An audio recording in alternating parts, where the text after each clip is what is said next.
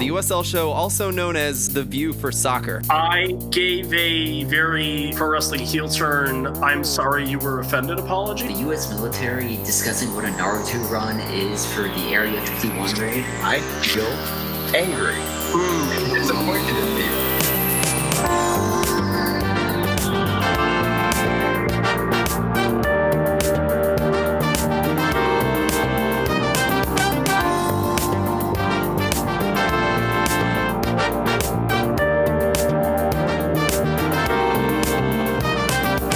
Hey everybody, welcome to the USL show, which is a podcast covering the USL Championship only. In fact, we don't necessarily touch on a whole lot of League One stuff. This will be fun. I'm your host, Evan Malella, joined by a couple of my soccer friends. Gang's all here tonight. One of your favorite people in the California area who might be a little excited tonight because he has a new team to root against. It could be two people, but it's one of them. It's Alan Underwood. Hiya. How's it going? Nothing like trying to do an intro for a team in California when two of your co-hosts are based in California. Love to see it. Yeah, things are going all right. Group B is very interesting down here in Southern California, Vegas and Phoenix included. So yeah. It's been a fun week, so I can't wait to dig into how the rest of the USL is doing too. He's a fan of the team that Reno can't beat. He's also locker room material for a club out in the East Coast because, of course, he is. Pony's here. Yeah, I get myself in trouble at times with those things, but I stand by statements. You know, hot takes are hot for a reason. Yep. Yeah. Yeah. That laughing voice you just heard is Phil Grooms. And Phil, did we hear the interview already, or is that coming after this? Yeah, I'll say, I don't know. Why don't you say we're going to do the interview now and then intro back out? Well, then let me introduce Ryan Allen real quick. Hi, Ryan. Hey, Evan, how are you? I'm all right. I'm very confused. How are you? Doing okay. I'm Good. Hopefully 24 hours away from Gareth Bale signing for my favorite Premier League team. Yep. Christian Bale, you said? Sheffield Gareth United. Bale. Well, I think Phil and I are close. Christian Bale might be more entertaining. Yeah. Well, not according to the not reviews of that new movie that I can't remember. The Tenant. There it is. That's the joke. Anyway. He wasn't in Tenant either. Yeah. Well, maybe Gareth Bale was in Tenant. Who knows? Throwing an interview. Hey, Phil, why don't you break it down? Yeah. Basically, Tommy Hodel came on. He's the communications director for Oakland Roots. Yep. To give us a quick intro into the basics of Oakland joining the USL. And Ryan Madden was on the phone to kind of give the league perspective as well. So we had two comms guys talking about nothing better. Right. Nothing better. But Tommy did an especially good job. It's really cool to hear the cultural side of things. So here's that interview. It'll be about 20 minutes, and then we'll come back and talk about some more soccer around the league. All right, I'm joined now by Ryan Madden. He's the USL VP Communications and Public Relations. Also joined by Tommy Hodel of Oakland Roots. Tommy, I usually ask how to pronounce people's names. I forgot to do it, but here we are. How do you pronounce your name? I'm actually amazed that you're one of the first people to nail that on the first try. Everybody goes with Hodel, but it is Hodel, so you nailed it. Shocked. And what is your title here over there at the Roots? Yeah, so I'm the Director of Public Relations and Communications at Oakland Roots. Mm-hmm. Yeah. So you're going to try to take Ryan's job here pretty soon? You're doing a pretty good job over there from what I've seen. I would love to work with Ryan. I've been enjoying it every step of the way so far, so I would never want to take his job. I like working with him. Well, that's some good PR right there, man. Good job. But Ryan, thanks for joining us, man, as well. How are you doing today? It's been a minute. Yeah, man. It's been too long. Nowhere I'd rather be. I've been listening in, obviously, but it's been a while since we've been able to chat like this. Yeah, for sure. Why don't you get us started? Really big news was dropped today. Everyone's going to be listening to this, probably the day after. But why don't you fill us in on the news for Oakland Roots? Man, it's huge. It's just it's a massive, massive day for our league. Oakland Roots is one of the coolest, most purpose-driven soccer organizations anywhere in the United States. And And I mean it genuinely, like from the bottom of my heart when I say that. I've been an admirer of Oakland Roots, and I've been telling Tommy this for ad nauseum now for a couple of weeks. But I've loved everything Oakland Roots has done from a brand, from a storytelling standpoint, from a community outreach standpoint, for having the courage to stand for something more than just wins and losses.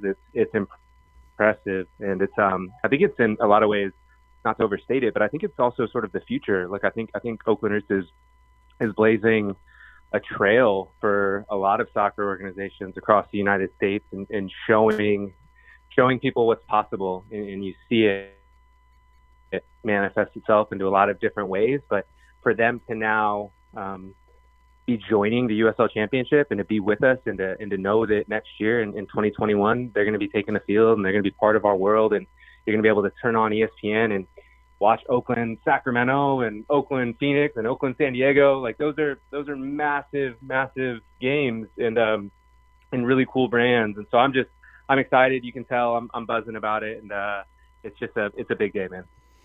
Yeah, Tommy, this has been rumored for a little while. We kind of talked about that rumor a little bit. But why don't you kind of fill us in on what it's been like over there? I called you about a quick interview. We're making it quick because you got a busy day today, man. What's it like over there in Oakland? I mean, the buzz is absolutely incredible. I think our fan base is very, very excited for what this is. They know that what we do is for Oakland, and like we like to say on our hashtag, Oakland first always. We're here to be about the town. I'm born and raised here. A lot of our founders are born and raised here. So we're really excited because it allows us to do everything we want to do for Oakland and give back to this community. And it's a great opportunity to kind of take Oakland Roots' purpose-driven journey in soccer as a force for social good to an even wider audience. So our fans are excited, our ownership's excited, our coaching staff's excited. Everybody's really, really buzzing here. Yeah, and I want to touch on that a little bit more in a second, but first I want to ask you about, there's a lot of talk online about NISA versus USL Championship. We're not going to get into that here. There's plenty of that online, but I am curious because I am someone who's rooted for NISA and NASL in the past, and currently, I should say. You're leaving that league. What were some of the good parts of that league? What would you say if you were to continue to root for NISA? Like, what's the good side of the year 2019 and 2020 in that league? Yeah, I think they have a great future, and they're setting up a great foundation. So I think that's really, really positive. And just want to say we're appreciative of the platform given to us. We needed somewhere to get started, and by working with them, we've been able to take this journey to another level with the USL Championship. So we're greatly appreciative of everything we've done with that league, and for us, it's something we'll continue to watch their growth as we continue to focus specifically on what we can do for Oakland within the USL Championship. Yeah, and moving on to USL Championship, what can it offer you? I mean, it is a step up in the U.S. soccer tier officially. And so what do you see your growth looking like through USL Championship, and what are the opportunities they're giving you? Yeah, I think it's kind of something that Ryan touched on a little bit at the beginning there. It's the opportunity to display our brand to not just a national audience via ESPN and ESPN Plus, but to the world. It takes us up another level to really teach the world about who we are. We're all about Oakland first. We're about knowing where we come from with Know Your Roots, and taking care of what's called our purpose partners, Soccer Without Borders and Street Soccer USA and My Youth Soccer. These are important organizations in Oakland that have been doing soccer for social good for a long time. And we can't wait to work with them, elevate their platform, and really, really tell the story of soccer for social good, including working with organizations like Common Goal, which is an incredible initiative that maybe we can get other USL Championship teams on board to share 1% of their salaries to fight soccer for social good everywhere around this country. And I think the rivalries potential are incredible. I know Sacramento is just 2 more years, but that's going to be really fun. Our fans are already hoping that they can set up bus trips to Sacramento. I mentioned a little bit to you before we started recording this, but Sacramento is only like 80 miles away on a good day with no traffic, only an hour and a half drive. So we're hoping for that. And then also some of the brands around California that are really, really growing to San Diego Loyals, a fun game. And outside of California, I think a Las Vegas away day is intriguing to any fan of any team. And I think really, really excited watching like New Mexico United last year and everything they've been doing. They're a really, really awesome organization. So it's putting us against these teams that just helps foster growth of soccer throughout the whole country by working in a friendly rivalry way against every single one of those teams I mentioned. That's awesome. Yeah, cultural clout is something I've been thinking about trademarking, because Oakland Roots, I mean, they're bringing some cultural clout to USL Championship. Ryan, I think you mentioned a little bit of that too, for sure. But, shifting to you, Ryan, there are a few things about this that maybe you can touch on and get them out of the way. Everyone always likes to track the expansion fee and who's paying it and who's getting the money. Mark Hall of East Bay is the one selling it in this case, the former East Bay group for USL expansion. I'm curious about that. I'm also curious about if you wanted to kind of talk about, these guys are moving from the third tier of US soccer to the second tier.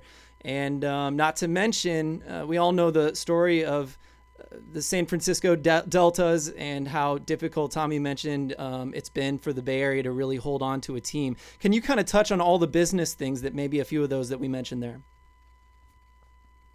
Yeah, look, I'm not going to get into the details on a specific number in terms of sort of transaction value on the private market, but look, our league is growing at a tremendous rate, and you talk about growth in soccer to the point where it almost becomes cliche, but like the USL Championship specifically is growing year over year at a really, really rapid pace. If you think about, I think we were talking a little bit before we started recording, but the where this league was 5 years ago versus where it is today, and the opportunity now to turn on ESPN on any given day, and it's USL Championship and Serie A and the EFL Championship and Bundesliga all packaged together on ESPN.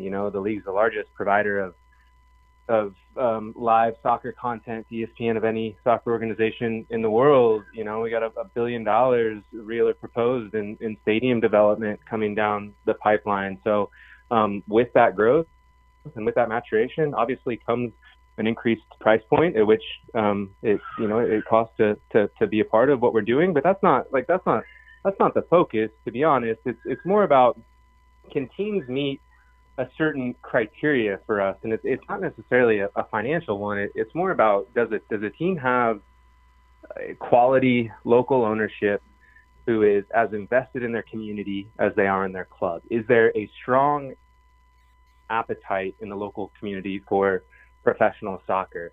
Have they done what they need to do from a management talent acquisition standpoint to bring in people who know how to operate a soccer club at a high level and who understand the importance of giving back just as much as they take in? Because there's this idea with some soccer organizations that you just create a soccer club, you roll out the ball, and by virtue of your mere existence, you have some divine right to be supported. And I just don't think that's true. And I think Oakland Roots understood that from the very beginning. They said, like, if we're going to expect people to follow us on social media, to show up to our games, to buy our merch, we're going to have to do something to show that we care about the community just as much as we expect them to do something for us. And so they went out and have had a community relations program and a community-based approach in a way that I genuinely mean it. It's not hyperbole, and I'm not just saying it because I'm like the league PR guy. Like, they are the most community-centric club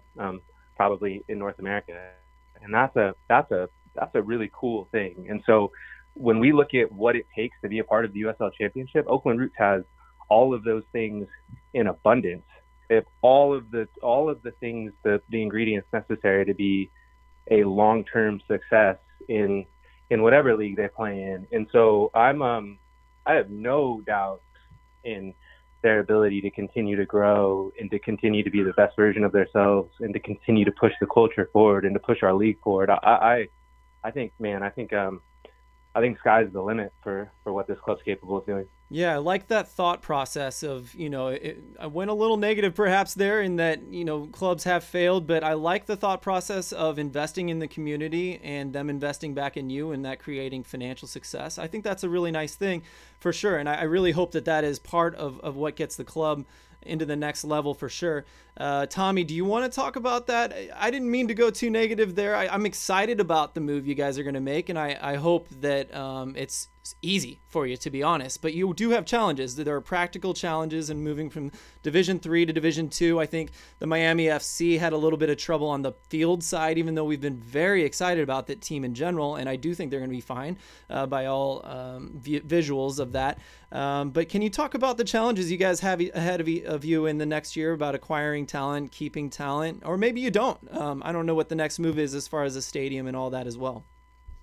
Yeah, so I think for us, I mean, again, we look at ourselves as a game day is an Oakland community event, and it's the Hypebeast article talking about how it's one big block party, and that doesn't change. None of that changes. It's a whole atmosphere, and what we do is making sure Mr. Fab, Zion, these Oakland legends are performing at games, and there's concerts going on. You have even down to something that a story is not told enough, but our very first game, inviting in a local Ohlone woman, which is the local native tribe here, to do a land dedication ceremony to like honor the land that we came on, which is the deepest of our roots, right? The Ohlone people here in Oakland. So what we're doing, nothing changes off the field. We just take it to another level, which is completely doable for us in every way. People will continue to show up, we believe, win or lose, because it's an Oakland cultural event. And one of our big fans, he goes to all the sporting events around here, season ticket holder for all the teams, and he just said, I know my Oakland family will be there, so family will be there, so I'm going to be there. He didn't even know really what soccer was, or he knows what it was, but he wasn't a big fan of the game. He's a football, basketball, baseball guy, but he's there every game now because he knows the Oakland community support will be there, and that's what's really, really important to us. And we think that ties into the soccer in a way that people want to see local players, and we'll never forget that. We know the importance of these young local players, and we know that there's another level that we have to take it to, but the East Bay is filled with talent. There's players playing all over USL Championship right now that are from our home city of Oakland and from the greater East Bay, whether it be Berkeley, Richmond, Walnut Creek. So that talent level exists, and making sure we stay true to those players and that community is not changing. And we think that at some point, I wouldn't ever let our head coach Jordan hear this, but he everything to him is definitely going to be about winning, and we want to win as much as we can. That's definitely true, but making sure we do right by Oakland and that local people are inspired by the players that they see out there. When I say inspired, seeing a local Oakland kid come up through the system, maybe even play with our B team and then come play for the first team, that's really inspiring to the next generation, and that's really, really important to us. So making sure that cultural touch and what we just like to call town business is part of how we actually play soccer. What Jordan likes to call black collar soccer, the idea that that's Oakland town business is part of the mentality of the tactics, part of the mentality of how we play and everything we do. So that's not changing, and we think that we can win with East Bay players, but we do know that it's more important to make sure that our atmosphere on game days is an Oakland community event. It's a block party, and that they see a reflection to some extent of themselves playing out on the field and in the coaching, and also throughout the entire organization, whether it be our sales and service manager and everything like that, that this is a true representation of people who are born and raised in Oakland and the East Bay, and that love this area. Like when we say Oakland first always, we're not talking that you have to be from Oakland. The idea though is that you have to respect inclusion, diversity, arts, music, culture, the things that make Oakland what it is. It's the foundation of what Oakland is diversity and inclusion, and then community and art. So that's the key, and we can do that with winning soccer games, we believe too. My God, Tommy. I'm so excited. You guys are just oozing with social responsibility, the arts. It's the kind of thing I love to hear. I'm going to give you guys each one last thing to kind of say before we leave. Tommy, you think of yours. Ryan, I'm going to go to you first since you've had some time to think on your own here. Any last thoughts before we close? No, I would just say, Phil, to kind of put you on the spot here, Evan, I put out a tweet earlier today where he was saying that he thinks Roots is going to be a playoff team year one. So I'm just trying to get your position on this, man, because you got Tommy here, the chance to let's speak your mind, tell him what you really think. Is Roots making the playoffs in their first year? No. I'm gonna say it straight to his face. I'm gonna say no, but I will say Evan is a huge Jack McInerney fan, so I know that's part of what he's thinking there. He is such a fan of your culture, and I'm sure we'll talk about that. But I'm gonna be honest. I'm gonna be more honest and hurtful to myself. I have not done enough research. I don't know. I got to look at your players a little closer, and so I hope I'll do that before tonight when we do the show. Don't listen to him, Tommy. Don't listen to him. Yeah. Don't listen to him. Man, I had so much faith in the Miami. What happened? It's so weird. It's well, we played Miami last year and Jack scored twice. So if we play them the only way to play them is in a final, and we'll see what happens there. But no, we understand it's a huge step up in that way, and we're excited for the challenge. I have a tremendous amount of respect for so many of the soccer minds around this league. I even put it out on Twitter a little earlier. Incredible amount of respect for someone like Ian Russell, the head coach up at Reno. Mm-hmm. I think he's a brilliant coach. Todd Donovan, the general manager at Sac Republic, another world-class soccer mind. Like, we understand the challenge that's coming, and we're not afraid of it, but we believe that every game will be a sellout, and the atmosphere is going to be that exciting. As we battle for a playoff spot for sure. That's making one of those top 8, top 10 now, I believe, right, is a huge goal. And I think we're going to get in there. I think we'll surprise you, Phil. I'm not going to go out here and say we're winning the West right off the top, but I do think we're going to surprise you, Phil. So I will say that much. And we're just incredibly excited. We can't wait. We can't wait for the spring to get started, and we'll see how it shakes out. And I'll make sure to retweet this episode when we do make the playoffs end of 21. I don't know if you guys caught it. Tommy flexing on some of his USL knowledge there. The guy knows his stuff. We talk a lot, don't we, Tommy? So this has been fun. Yeah, absolutely. It's been fun because I've known Phil for a little while now, talking about USL clubs, and I just love all of lower league soccer. I got no biases any one way or another. There's so many good people around lower league soccer in so many places, in all different types of leagues. So it's hard for me to ever not be positive about the future of soccer, because every time you speak to someone like yourself, Phil, who's just still excited about everything that's going on, it's what I live for. The only thing that's different about me is that I say I love Oakland more than I love soccer, and that's the only thing that I do love more than the game of soccer in this country. Is this city is and I'm going to be biased here, this is the greatest city in the world, and that opinion's never going to change on me. I like to say my first ever tattoo on my arm is the outline of the city of Oakland, and it means that much to a lot of us here at Oakland Roots, and that we're going to make sure to honor that for all the Oakland people. Yeah, man. I think we can all resonate with all the things you said, and I think it's a perfect thing to close on there. Tommy, thanks for joining me. Ryan, thanks for joining us today as well. You guys have a good one. I'm so excited for that spring start for you guys. Thanks for having us. Appreciate it. Have a good one, man. Talk soon.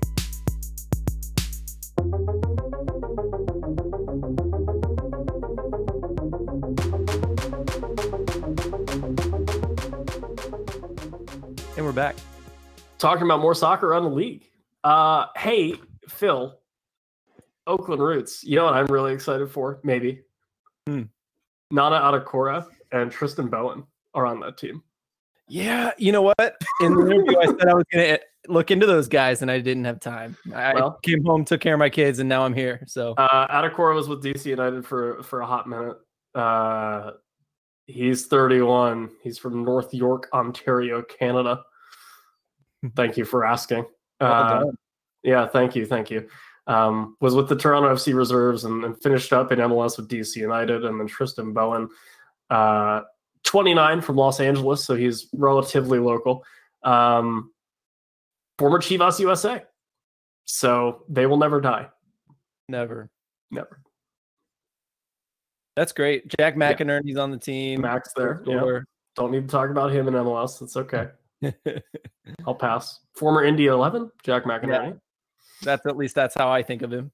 So. And it's interesting to me. I think they're going to learn from other teams. Everyone said it, but I won't, just to be a little bit nicer. other teams making the jump from NISA and maybe build a little better. And I think with Bowen, with Adekora, with Mac there, they have guys that have done it before at pretty much every level. And I think between Oakland itself, their branding, their marketing, their social kind of conscious-driven brand and everything, and really leaning into the diversity that soccer allows them to have as far as their roster makeup and things like that. And they have a really nice logo. Not an unappealing place for people to end up, really. Yeah, right. Yeah, I mean, they're going to be able to draw players no problem. Something San Diego's been able to do recently, especially that I hope we get to talk about today, Alan. But Oakland, especially, like you hear Tommy. Tommy's like the calm guy, and you just hear him like just exude this this importance put on the cultural aspect, the social community aspect of everything. And what's cool is I saw a quote. It was like the only quote that the owner threw in there for the USL, for the Brian Strauss article is the one I read. And it was only about social change in the community. That's what he talked about in the SI article. I'm just excited about that, to see what that looks like. And the USL is really lucky to get that.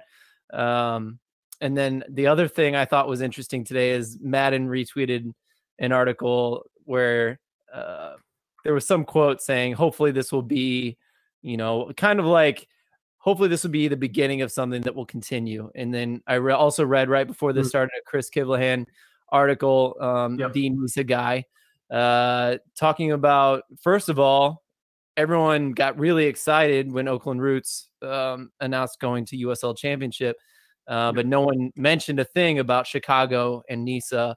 And so I've seen that around Twitter today. Yeah. And, there's a lot of lack of buzz for NISA, but articles about like how NISA is making an impact on the soccer world. And so it's a lot hard. This is a tangent. It's a lot harder to get into city name, league name than it is Oakland Roots, which is a brand.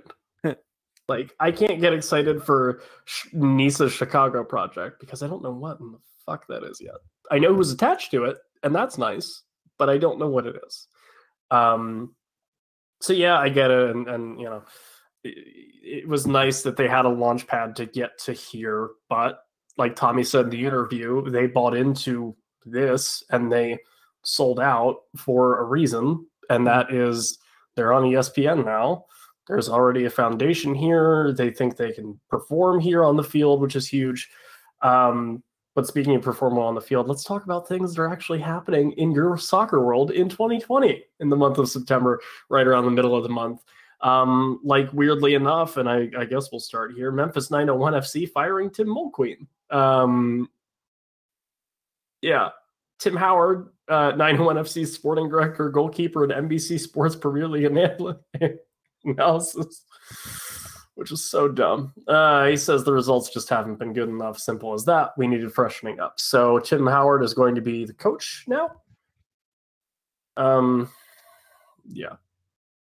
This is so weird. Is that his fourth official job now? Third? Well, fourth? yeah. I mean, if he takes it, he won't be the coach. That was a joke, but I mean, it might as well be, right? I never liked the mid-season coaching change because unless you got someone lined up, is there really a point to getting rid of somebody if things aren't just absolutely terrible? I haven't seen any culture things. I haven't seen any things weren't great. We needed to get rid of him. Is there really a necessity of getting rid of someone now with a couple games left? Why don't you just get to the end of the season and start lining up your guy? They've been winning all of a sudden. That's another weird one. I mean, okay, so Memphis 901 FC has one win in the last 5 games. They're currently 11 points out of a top 2 spot in Group G, although Pony will say later about how strong this group is as a whole itself. But yeah, I have to agree with you. Already. Yeah, I have to agree with you, Alan, that not only just kind of the midseason fire, it's not for not just that, but it just seems like the overall situation of how the league has been this year and the just kind of broader state of, I guess, the world right now, that it seems odd to make a coaching firing halfway through the season. It's my one thing. It's not halfway through the season. They have 4 games left. There's 20 days left in the regular season. Yeah.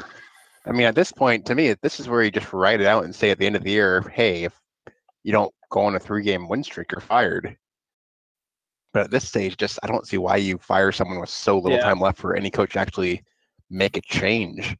Yeah, I've seen a lot of that on Twitter, the outcry against like why fire him. And I do agree with especially what Alan said. Like, if you don't have someone lined up, then what's the point? But I just always wonder what's going on in the back. Is how much has he lost to the locker room to where it's hurtful? You use the rest of the season as preseason for next year, figure out your roster for next year. There are things you can do. And also, I just wonder too, like, you don't know if maybe there's just like a line that was crossed that they just weren't willing to deal with anymore. You know, obviously we never know. What's crazy to me is 2 things. One, you're replacing the guy with one of his assistants. So if you're like, man, the style of play that we had under Mulqueen is really terrible.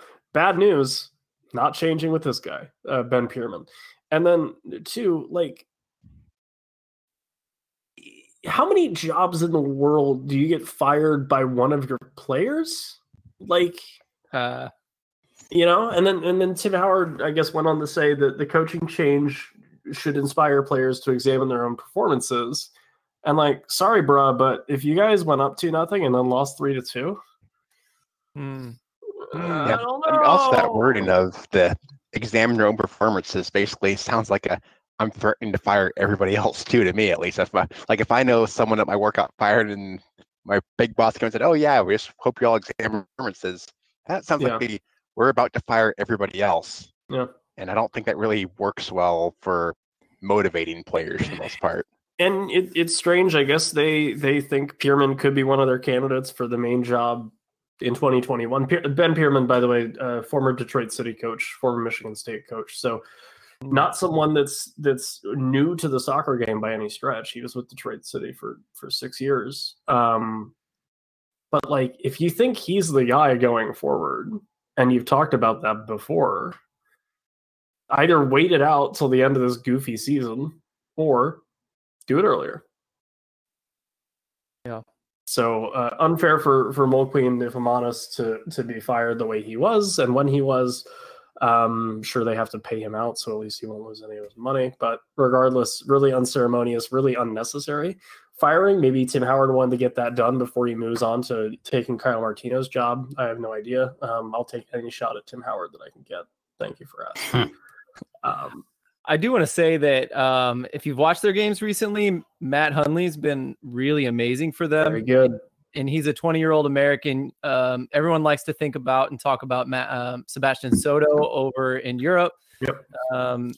But Hundley replaced him as the lead striker in the U20 tournament at times. And he would perform as good or better, in my opinion. So seeing him perform well in the USL has been really nice. He's on loan from the Rapids, perhaps underappreciated over there. Probably. More than likely, right?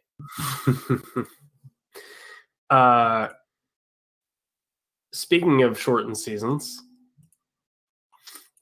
the playoff structure came out. It's a fun one. 16 teams. It's a regionalized single elimination bracket. 4 group winners in each conference earning hosting rights for the Eastern and Western Conference quarterfinals. Following the open round, hosting rights will be determined by regular season record. So basically, Western Conference A1, B2, B1, A2, C1, D2, D1, C2, that whole thing. We're used to that. That's normal. The weird part, following the recommendations of the league's competition strategy committee, teams will see no less than 4 days between games should they advance. In the case of a postponement, the rescheduled match would need to take place within 48 hours of the original kickoff. Additionally, a 4-day match window, so Thursday through Sunday, would be employed for each of the first 3 rounds of the postseason. As in previous seasons, at least a 5-day window will remain in effect for the 2020 USL Championship Final to allow flexibility for broadcast purposes. So what that means, starting in October, we'll see the playoffs, and they'll come fast and hard. Quarterfinals are going to be between the 8th and 11th of October, the semifinals the 15th through the 18th, the conference finals the 22nd through the 25th, with the final determined later after those conference finals, I imagine. So I hope you like tight schedules because there's more of them. Pony, you have a comment here, don't you? Do I? But I mean, to me, this kind of makes sense of how it works out. But I don't think this is really different than other years, apart from the groups playing other groups. So we have situations where some teams may have a path that's just less competition is to get to the conference finals. But one game a week to me isn't really the worst thing in the world. What I don't like is it obviously means we're not going to extend the season, which I don't think is good because there are teams. Okay, that was half the time I comment. Wait a minute, I think I know my comment is I knew now. you'd get there. But yeah, there's teams that have a lot of games to play, and we have 20-ish days to play in the entire season. I mean, just looking through it, Hartford has 6 games to play. Miami has 6 games to play. Philly and Tacoma, they have 6 games to play. And 6 games to play is in 20 days. That's brutal on these guys. And especially for some of these teams that might not be a playoff team but could affect the playoffs. If you are playing someone who's playing their 6th game in 2.5 weeks, boy, they're going to have tired legs, and that's going to be a massive advantage for whatever team goes up against them. I mean, again, I think the season should have been pushed back another week or two to have all these makeup games not destroy everyone. I mean, hey, maybe some team gets lucky. They have a week and a half off between their regular season and first round playoff. But I mean, it's playoffs are fine, but I think it should be pushed back a week. Everything should go back 1 week just to stop this potential of someone I feel is going to get hurt because they're playing their 300th minute of soccer in 2 weeks, and that's on the league. The league should not be allowing that. Yeah, I will say that last time we had this conversation, we were scared that the COVID, drop from the roster situations was going to continue to get worse and worse and worse. I'm shocked we got to where we are now without more problems, to be honest. But I'm happy for that. I'm glad it worked out that way for sure. So at least that's not a thing. But the COVID injuries, they're like you said, if there's injuries throughout the last several weeks from 6 games and whatever, every 4 games you're playing a game, or every 4 days you're playing a game, there's gonna be problems, and that's still like a COVID problem, really. But I know we're all still happy that we've been able to safely have some games here. Alan, my biggest problem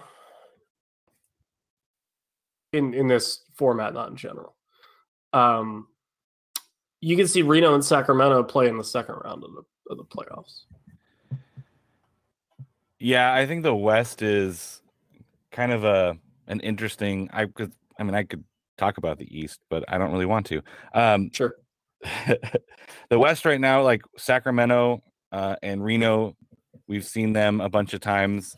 It feels a little bit Open Cup-ish with like the same teams over and over and over again.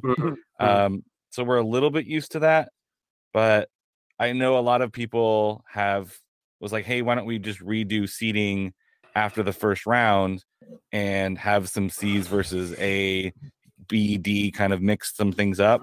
But I think for safety reasons, you don't. For travel reasons, you don't.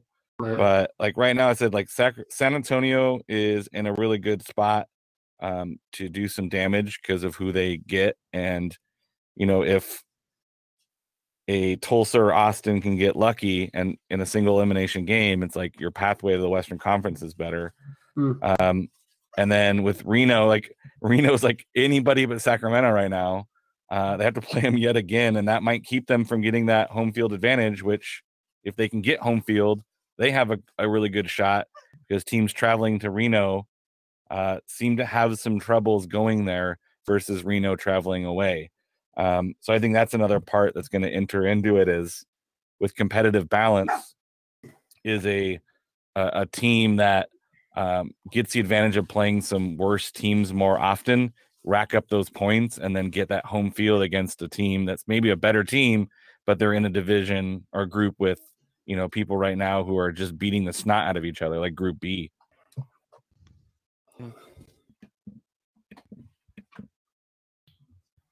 Yeah, and I mean, luckily this week I mean, there's one happening right now. I don't think anyone listening live, at least youtube.com/the USL show, is watching it. Or if they are, thank you for multitasking. Los Dos and Las Vegas Lights are on right now. Obviously, tomorrow, more interesting matchups. Indy 11, Louisville City square off again. Indy hasn't beaten Louisville City competitively in about 2 years. May 5th, 2018. Louisville 5-0-4 in the ensuing matches. So Phil wants Louisville to win that game. Indy would very much like to open up some space and close a gap. And then the 9 o'clock Eastern slate, San Antonio and Austin Bold, which, Saturday night, San Antonio could have clinched it, but now they get to do it at home, or try to do it at home against the same team that took it away from them on Saturday. So some really interesting, only because of this format, storylines happening, which is nice. But at the same time, if you look outside of a couple groups, there's really not a whole lot of races happening. The Hounds are in, Hartford's in second place, and then the rest of that group is awful. Group G is an interesting race a little bit, but Pony will tell you none of those teams are good. Group H is pretty much decided. Yeah, Group H is sorted other than who wants to be the first team. I mean, Atlanta United 2 is already eliminated. And unless Miami can turn things around in their final 6 games, it's pretty tough to make up the deficit that they have of Charleston Battery at 24 points, the Miami FC at 9. There you go.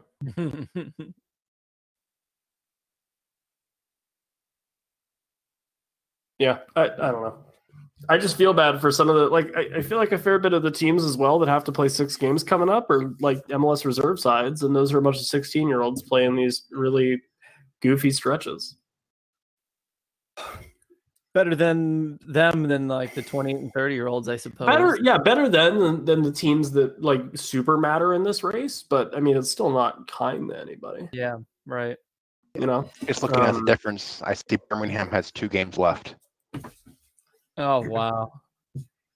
Or no, 3. Sorry, 3. Sorry, but still, that's still stunning. That's that much of a difference between some of these teams. And I mean, we're used to unbalanced USL schedules, but with all these extenuating circumstances, it just doesn't make sense to not have some grace period. I mean, what team's gonna be upset that you say, hey, you get a week off the train to prepare for your first round playoff game? Guys, is Charlotte living up to what we hoped they could do? They are sure as hell trying. I mean, they're in a really, considering how North Carolina is playing, they should be doing this, but the fact that they're above North Carolina, I don't think I saw that happening. But they've, only one loss in the last 5 that I have visible here. So they play the joke of Lily Ball is gonna sit back and just defend for 60 minutes after getting a goal. If you take that, okay, we're not getting into shootout with you, but they have pace and they have they can get out on the front foot and they can still play that kind of conservative style. And I think especially against Tampa, which is funny because it's Tampa.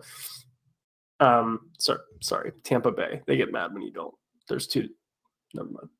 Especially against Tampa Bay, they really make that sort of style work for them, or the Rowdies have a hard time chasing shadows like that because Charleston is rather fast, and I think that's maybe the one thing the Rowdies don't necessarily have is a lot of quick guys.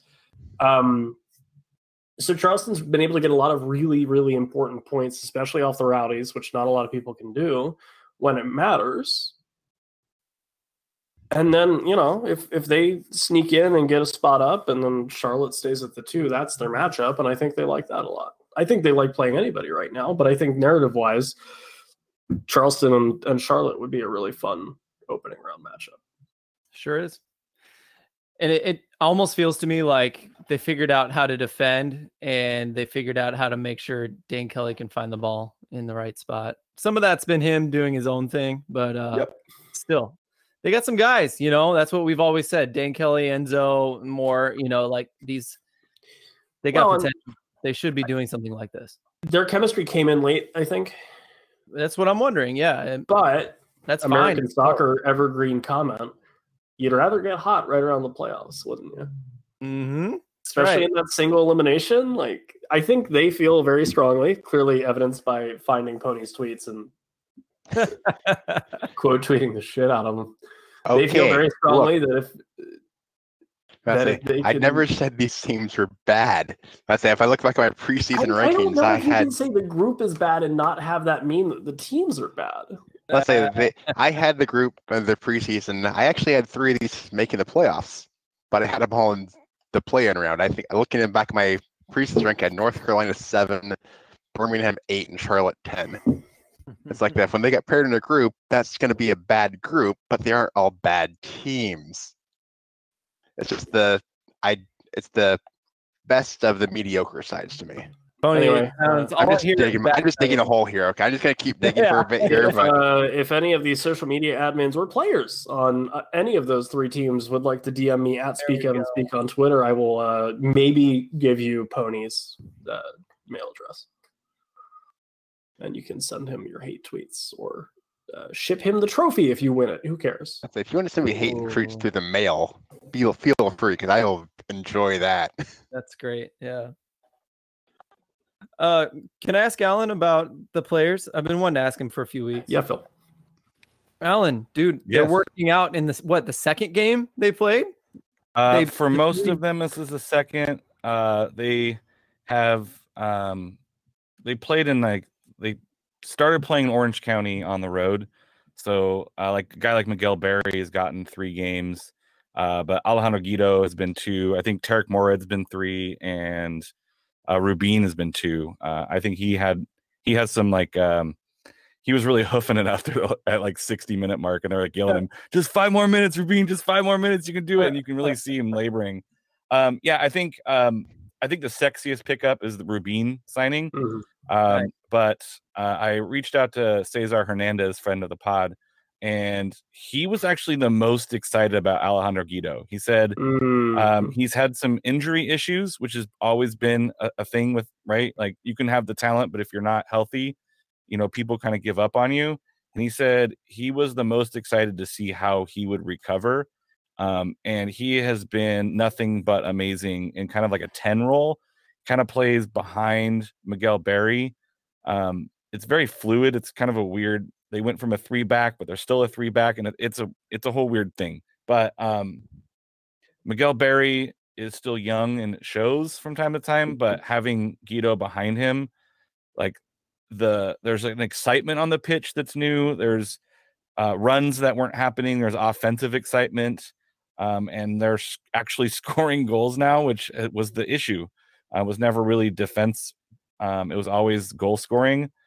John Kempen was out. He was recalled kind of from Columbus, and it kind of all hit the skids for a couple games where it was just a injury bug, and losing Kempen definitely hurt. And then Kempen coming back, and then these 4 new signings have really put a lot of life into the team, and they believe in themselves now. They were playing and going toe to toe with the tough Orange County team on Sunday night, and it felt like a playoff match. Like the energy coming off of that pitch was crazy. What I'm impressed with is I feel like a lot of times these mid-season signings are like acts of desperation and it's not going to work. In this case, it worked like a freaking charm, and I love that. But I mean, most of these guys have surpassed guys that have been on the team for a little bit now, right? Am I wrong in that? I don't disagree with that. I think the issue also is like you would want Irvin Parra to perform, but he had a torn meniscus, so he's not playing. And the other guys that they had weren't true number 9s. Francis Atuene is great, but he's not like your prototypical 9. Tumimo Shabani. Yeah, Tumimo Shabani is good, but he's a winger. He's not a striker. So I think they're kind of putting some kids into positions that they just weren't prepared for. And yeah, I think in every team, there's guys who don't work out, especially your first year where you're not sure who's going to fit. But defensively, they were always really solid. Like they haven't missed Joe Greenspan. How crazy is that? Like they haven't really missed him on the defensive side. Like Grant Stoneman from League One has stepped up, leads the league of passing, and like Joe Greenspan is missed, but it's not like they're giving up tons of goals without him. But I think it's always been an offensive issue, and they looked at it and said, who can we get? A Rubin is a great signing. Miguel Berry was always a conversation. Like when he got drafted, it's like, will Loyal get him back? Will Loyal get him back? And it didn't look like it. And they were able to put something together.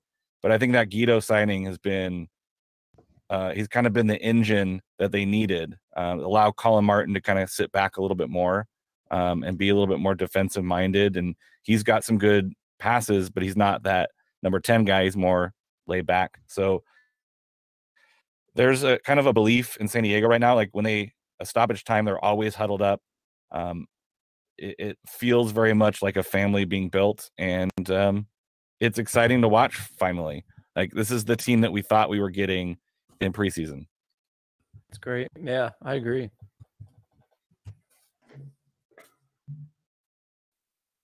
And now things are crazy in Group B because Orange County can't win, and LA all of a sudden can't win, and Vegas can beat people now, and it's a poop show right now in Group B, and who knows where it's going to be. It's going to be real fun. I think this is the more exciting. This in the Group E. I think those are the two groups that are still really exciting to watch. It's going to be playoff soccer for the next 20 days in those groups.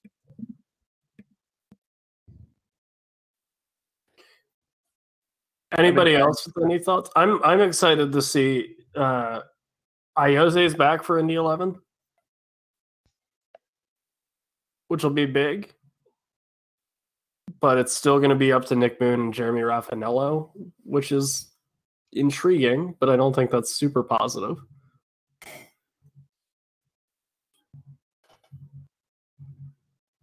Because I like Raf, but I don't know if I like Raf that much. Yeah, I mean, overall, it's just interesting getting down to the end of the year. And so I'm probably going to dig another hole.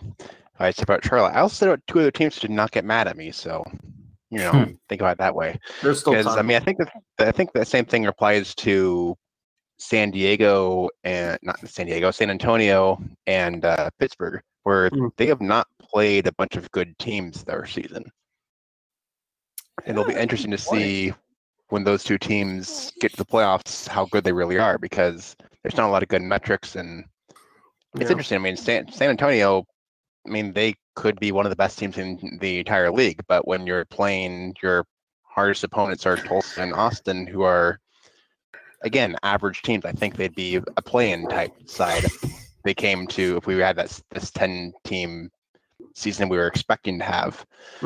Same with Pittsburgh, where Hartford, again, if this was a 10-team playoff, they'd probably be in that play-in group. So it'll be interesting to see how they really stack up when it comes to it, but we'll see.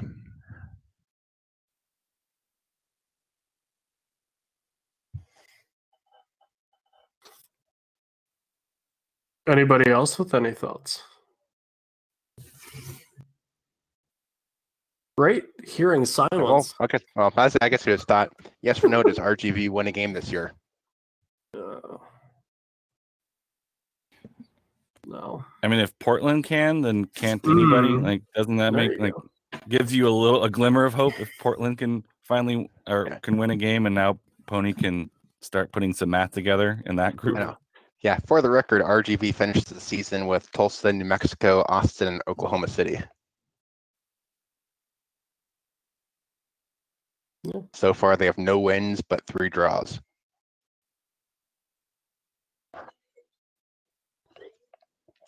For the sake of our friends down in the valley, I would hope that RGV can find a win somewhere. But with Tulsa, New Mexico United, OKC remaining, it seems like it's a somewhat of a taller order. I lean yes. I mean, Oklahoma City, they've already drawn twice. So I say an eliminated Oklahoma City on the last game day of the entire season. If they haven't won yet, RGV just has to say they have to win that game. They can't lose that game, which is meaningless to their opponent on the last day of the season.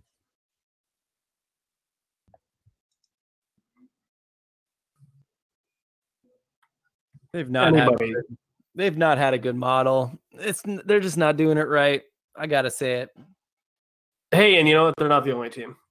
That's true. Remember Remember R2 was really good like 4 years ago too. They were a 2 seed in the playoffs. Yeah, imagine. That's That's what the I days. think I made myself look bad by saying they were going to win the championship that year. They were the 2 seed. They lost immediately and have been broken since that point. So I guess I'm to blame for RGV's struggles. I don't know if I'd go that far. Right. Yeah. I jinxed them. Yeah. Just take that into your week, friends. Anybody, if Portland Timbers 2, if Tacoma Defiance, if they can win a soccer game in the USL Championship, you can do that thing that you don't like doing at your job.